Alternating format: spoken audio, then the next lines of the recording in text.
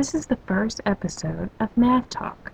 Math Talk will be done each Friday throughout the year in Miss Adams' 6th grade math classes.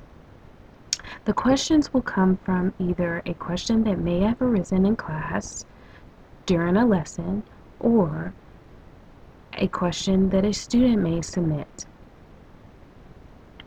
Math Talk this week will be, is a rectangle a square, or is a square a rectangle?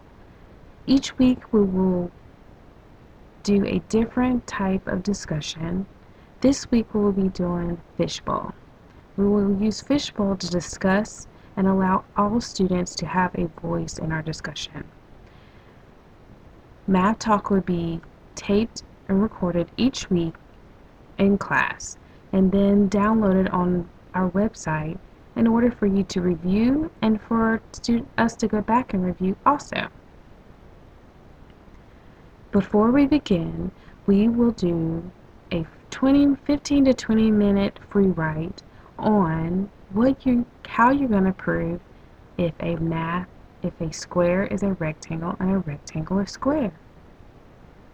So take these next 15 to 20 minutes to decide which one. Then as a class, we will begin our discussion.